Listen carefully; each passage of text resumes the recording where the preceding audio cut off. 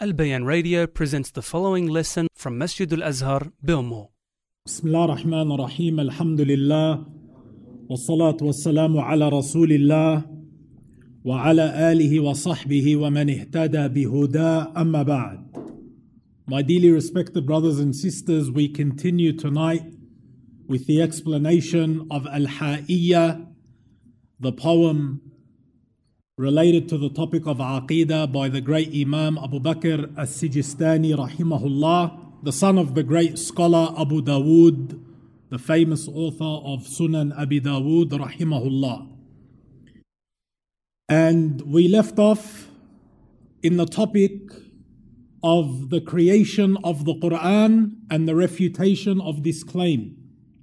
The great Imam rahimahullah, he began to refute those who claim that the Quran is created.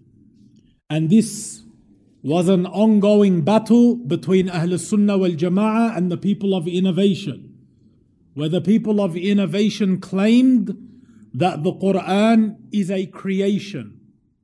And Ahl Sunnah wal Jama'ah, its great ulama, its great scholars, refuted that claim and taught the Ummah that the word of Allah Azza wa Jal cannot be created, and that the Quran is the uncreated word of Allah subhanahu wa ta'ala.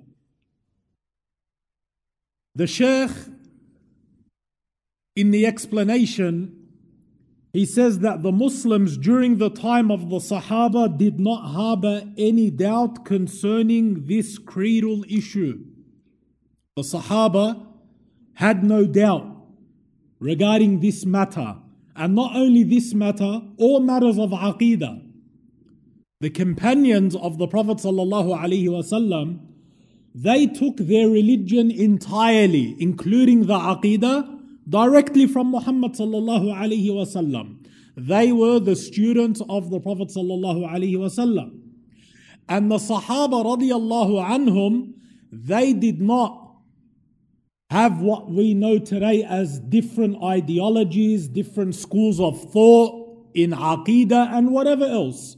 If they differed in anything amongst them, it would be in matters of fiqh, but it was never in matters of creed, because the Aqidah is one, and it was the Aqidah they learned from the Prophet Muhammad sallallahu alaihi wasallam. And that's why when you study the history of Islam, they consider the era of the Sahaba to be the golden era. They call it the golden era. Why? Because it was free from deviance, it was free from corruption and whatever else. But towards the end of the era of the Sahaba, that's when the people of innovation began to come out.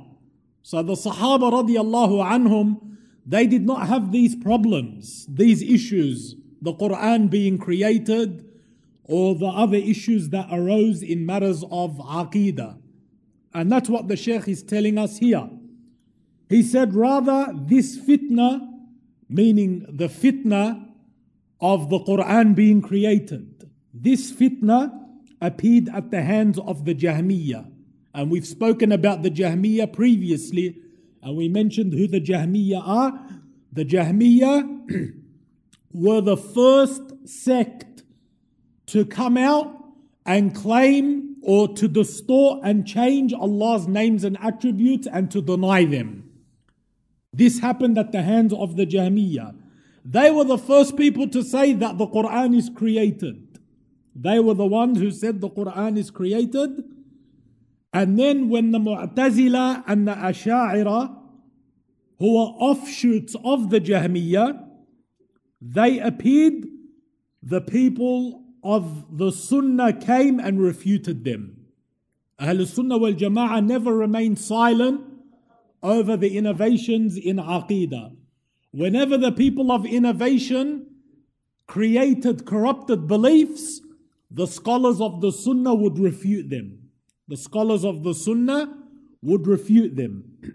And they clarified that the Quran was revealed and it was not created, which eradicated the statement of the deviants. The Shaykh says, when someone says the Quran is created. Why do they say this? He says, then what this means in reality is that Allah does not speak. That's the whole reason why the Jahmiyyah statement that the Quran is created. Why? To deny that Allah speaks. Because if they say it's the word of Allah, which it is, then they say Allah speaks and they deny that Allah speaks. Even though Allah in the Quran has mentioned many times that He speaks. But the Jahmiyyah came and denied this attribute. And in order to deny the speech of Allah, they had to deny that the Quran is His literal word. So they said the Quran is created. It's a creation. And they said that the one who does not speak, no. What this means in reality is that Allah does not speak. And then the Shaykh says, and the one who does not speak is not deserving of worship. And that's true. The one who does not speak does not deserve to be worshipped. And Allah says this in the Quran. When Allah mentions what He said about Ibrahim alayhi salam, what did Ibrahim say to his father? إذ قال لأبيه يا أبت لما تعبد ما لا يسمع ولا يبصر ولا يغني عنك شيئا. Look at Ibrahim alayhi salam's argument to his father. We know his father, Azar, he was the main man who was designing the idols. The father of Ibrahim alayhi salam was a mushrik. And he was designing, he would make the idols that were worshipped. So Ibrahim alayhi salam used to refute his father. And he said to his father, "O my father, why do you worship that which does not hear and does not see and cannot avail you in anything?"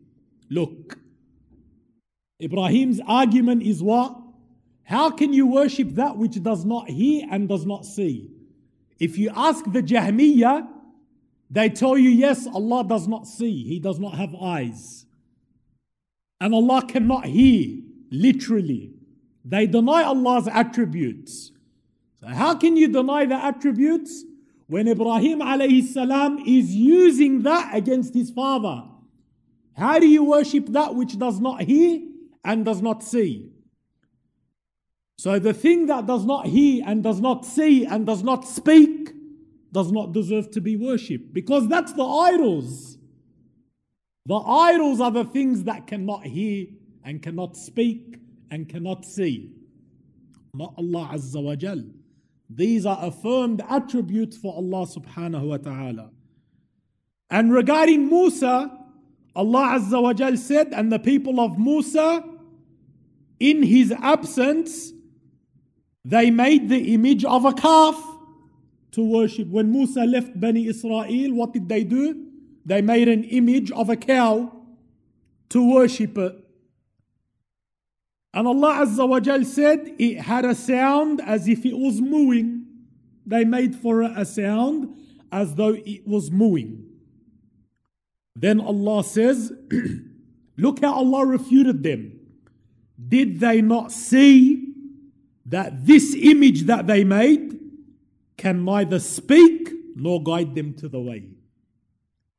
So Allah refuted this false god by the fact that it cannot speak. So what does that say about Allah?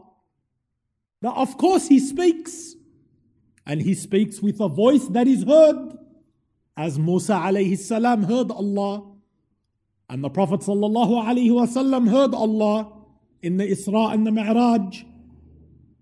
So subhanallah, they deny that Allah speaks, and Allah refutes the false gods because they can't speak. So look how they contradict the book of Allah Azza wa Jal. The Shaykh says it could not speak to them, meaning the cow, because it was an inanimate object. It was something that they made. How can it speak? And this shows that a thing which does not speak does not deserve to be worshipped. But Allah deserves to be worshipped. And Allah Azza wa Jal speaks. And He mentions other proofs regarding this. Then the Shaykh says, in summary, the one who does not speak is not suitable for lordship or worship. Because not speaking is a deficiency. Even in Bani Adam, subhanallah.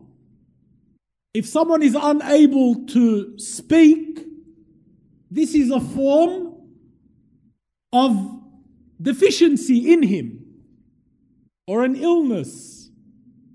But how can this quality be attributed to Allah Azza wa Jal? That Allah subhanahu wa ta'ala does not speak. The Shaykh says, if Allah does not speak, then how does He command and give orders to the angels and administrate the affairs while He cannot speak?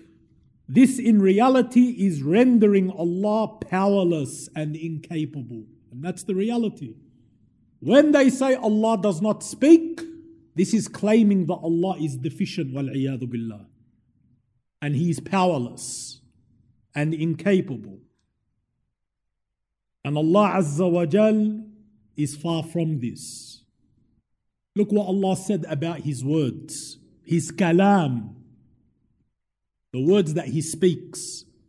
قُلْ لَوْ كَانَ الْبَحْرُ مِدَادًا لِكَلِمَاتِ رَبِّي لَنَفِدَ الْبَحْرُ قَبْلَ أَن تَنْفَدَ كَلِمَاتُ رَبِّي وَلَوْ جِئْنَا بِمِثْلِهِ مَدَدًا. Allah Azza wa Jal says, say, O Muhammad sallallahu alayhi wa sallam, if the entire sea was ink for writing the words of my Lord, surely the sea would be exhausted before the words of my Lord would be finished, even if we brought another sea like it for its aid.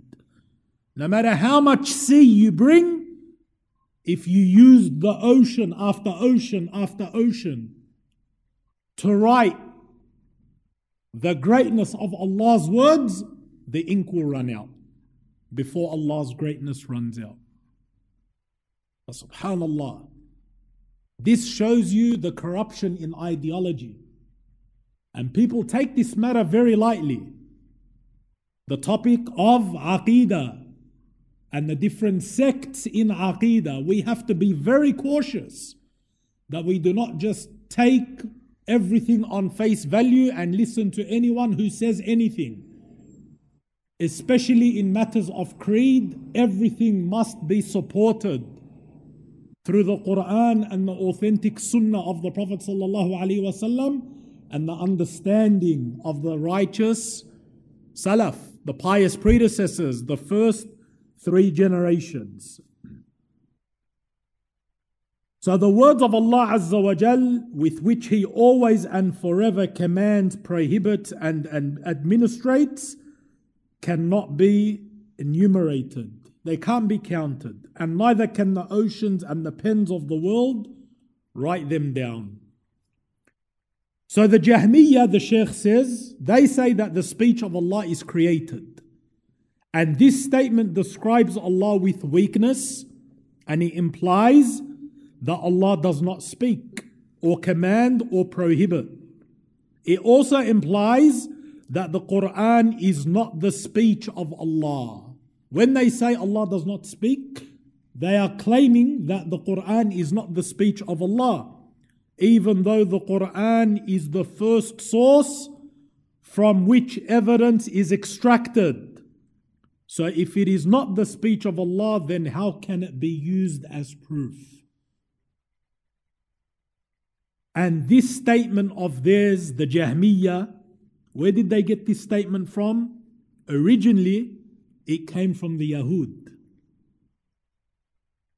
It came from the Jews, because the origin of the Jahmiyyah is taken from the Yahud, as Shaykhul Islam rahimahullah mentioned, and it's true.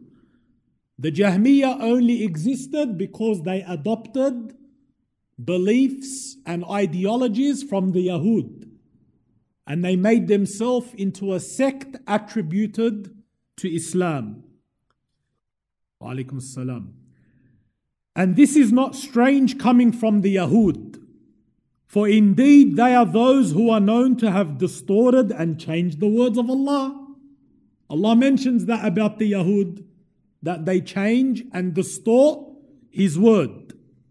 So by them planting this deviant creed, this is a strategy to eradicate the Quran, which is with the Muslims. All of this is done in order to create doubt within the Muslims that the Quran is not the literal word of Allah. The Quran is created. It's not Allah's speech. All of this is done. Why? To put doubt in the hearts of the Muslims. But alhamdulillah, the scholars of Ahl Sunnah have refuted this from over 1,000 years ago. Then the Shaykh moves on and he says, as for the one who says that verily this issue regarding the statement that the Quran is created does not require so much attention. Someone might come today and say, why do you focus on this topic? Whether the Quran is created or not. You don't need to focus on this type of topic, because it is from the speech which is void of any true benefit. Some people claim that. They say, why are you talking about this? There's no benefit in talking about these topics. We hear this a lot, especially in matters of aqeedah. As is said by some of the so-called skillful contemporary writers who claim to have knowledge, this no doubt is a false statement. Rather, this argument of theirs is nothing more than a belittling of a very perilous affair which it is not befitting to be negligent concerning. These matters are huge. We should not brush them under the carpet as some people claim. These are topics that need to be addressed. All topics of Aqeedah and Creed need to be addressed and taught and clarified and show truth from falsehood and show sunnah from innovation and show guidance from misguidance and light from darkness. It's very important. We do not say leave these topics as many people claim. No, these are the most important topics because this revolves around your iman. If your iman is not complete and correct, everything else is worthless, as our scholars have taught. So in reality, it is not a waste of words to address this issue like the absurd claim of those who are ignorant. And this speech of theirs is a deprecation of those scholars who busied themselves with refuting the likes of this absurd ideology. When people try to claim or belittle these topics, they are in reality disrespecting the great ulama who gave their life to clarifying these topics. Not only gave their life, they were punished and tortured for it, for clarifying the truth. Like Imam Ahmad rahimahullah, the great Imam Ahmad ibn Hanbal, the Imam of Ahl Sunnah, over this exact topic, whether the Quran is created or not, because that was the fitna that came out in his time, and he refused to say the Quran is created, and he remained staunch on his belief. He was tortured for it, and he was punished and jailed and persecuted because he would not agree with the people of innovation and say that the Quran is created. They used to lash him with elephant skin to the extent that it gave him gangrene in his back, rahimahullah, and they had to carve it out of his back. And we know in their time, we're not talking 5-star hospitals, we're not talking anesthetics the way we've got them today. For they gave everything for the deen and to defend the pure tawheed and the pure aqeedah. And then you have people today who say don't focus on these topics, or leave these controversial topics, or these topics are of no benefit. Subhanallah. If there's no benefit in your aqeedah, then what benefit is there?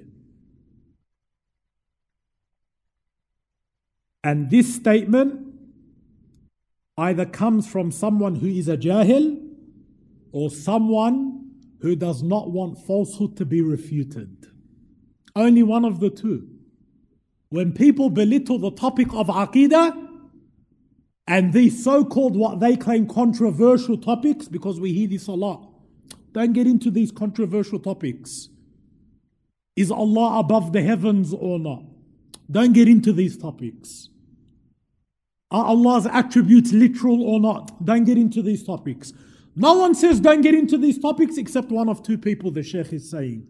He's either a jahil, ignorant, or he's someone with a hidden agenda. He does not want falsehood to be refuted, because he knows that the truth will refute the falsehood, without a doubt. So they try to brush these topics under the carpet, and they try to get you to focus on other topics, things like motivational speeches, heart softeners, topics of seerah and whatever, which are all good, no doubt. But what's the use of all of this if the aqeedah is corrupted? If the aqeedah is rotten, what's the use? So they try to avoid these topics in order to stop their batil from being refuted. That's why. So some of them say the people are free to do as they like. We hear this as well. Leave the people to do as they like, and do not prohibit the people from freedom of opinion. Subhanallah, freedom of opinion. In what? In aqeedah? People do say that. They go, let everyone follow his opinion. Yeah, okay, if it's in a matter of fiqh, that's understandable. But you want to come and say, let everyone follow his opinion in aqeedah? What are you trying to say? Let him be a Muslim and him not a Muslim? Let him be on guidance and him on misguidance?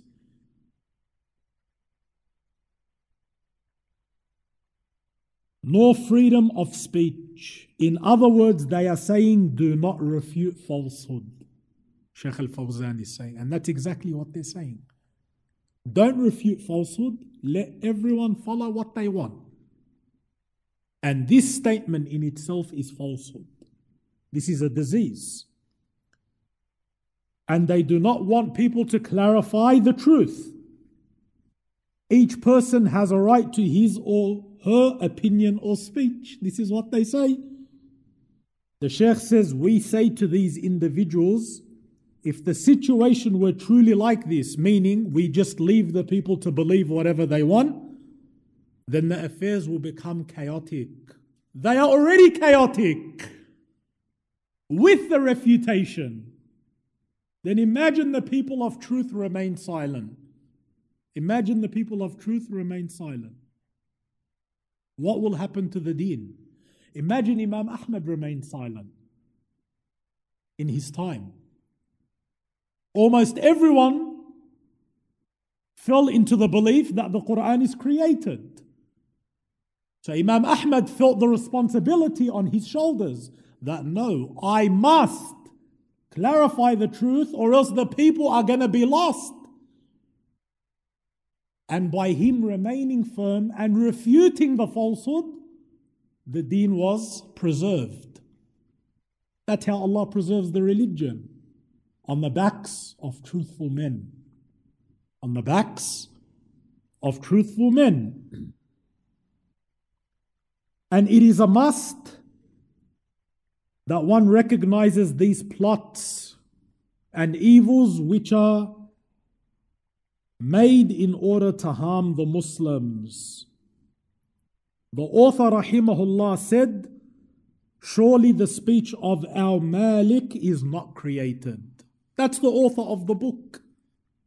You want to know the aqeedah of the pious predecessors? Here. He is one of them. He said the speech of our Malik, the king, Allah, is not created. So he's refuting those who claimed it is. And he said, the Malik and the Malik, and they both mean the king and the owner, which is Allah subhanahu wa ta'ala. As Allah said, تبارك الذي بيده الملك وهو على كل شيء قدير. And Allah Azza wa Jal is the possessor of the kingdom. And that's why He is the Malik. The kingdom belongs to Allah. As for the kings from mankind, their kingdom is small and limited. A king lives, then he dies. He no more has a kingdom. Or he might be alive and get overthrown. Yeah? So the kings of the dunya, what Allah gives them from the portion is very small, minute, and it's limited. But Allah is the Malik of everything forever. He is the owner and the king of everything forever. And their kingdoms are such that they are constantly circulating. As for the everlasting kingdom, which will never cease, it is Allah's ownership of everything. And when the hour comes, on the day of judgment, what does Allah say? لِمَنِ الْمُلْكِ الْيَوْمِ, for who is the kingdom today? Meaning, where are the kings? For who is the kingdom today? And no one will respond. So Allah responds to Himself. And what does He say? لِلَّهِ الْوَاحِدِ الْقَهَّارِ. The kingdom today is for Allah, the one, the irresistible. And there is no one who opposes this, for the kingdom belongs to Allah Azza wa Jal alone. As for everyone else, their kingdom is only for a period of time. And the author then said, rahimahullah, that was the belief of the righteous ones who preceded us. Meaning the statement that the Quran is not created, that is the statement of the righteous who passed us. This is what the Imam mentioned. And that shows that they made this clear to the people because it's something they expressed. They made it clear to the people that the Quran is revealed and it is not created. And they did not remain silent. And they did not say that these are the opinions of people or leave the people alone for freedom of speech and whatever else in matters of creed and aqeedah. Rather, they expressed this creed with the highest level of eloquence. They refuted the people of innovation clearly. They debated, they argued, and they even wrote books in refutation of all the corrupted beliefs and ideologies. And this is how the true Islam in its pure form was preserved. Insha'Allah, in our next lesson, we begin with the next section of the poem. Wallahu a'lam, wa sallallahu wa sallam wa barak ala nabina Muhammad wa ala alihi wa sahbihi wa sallam. This program was presented by Al Bayan Radio, the voice of Ahlus Sunnah wal Jama'ah.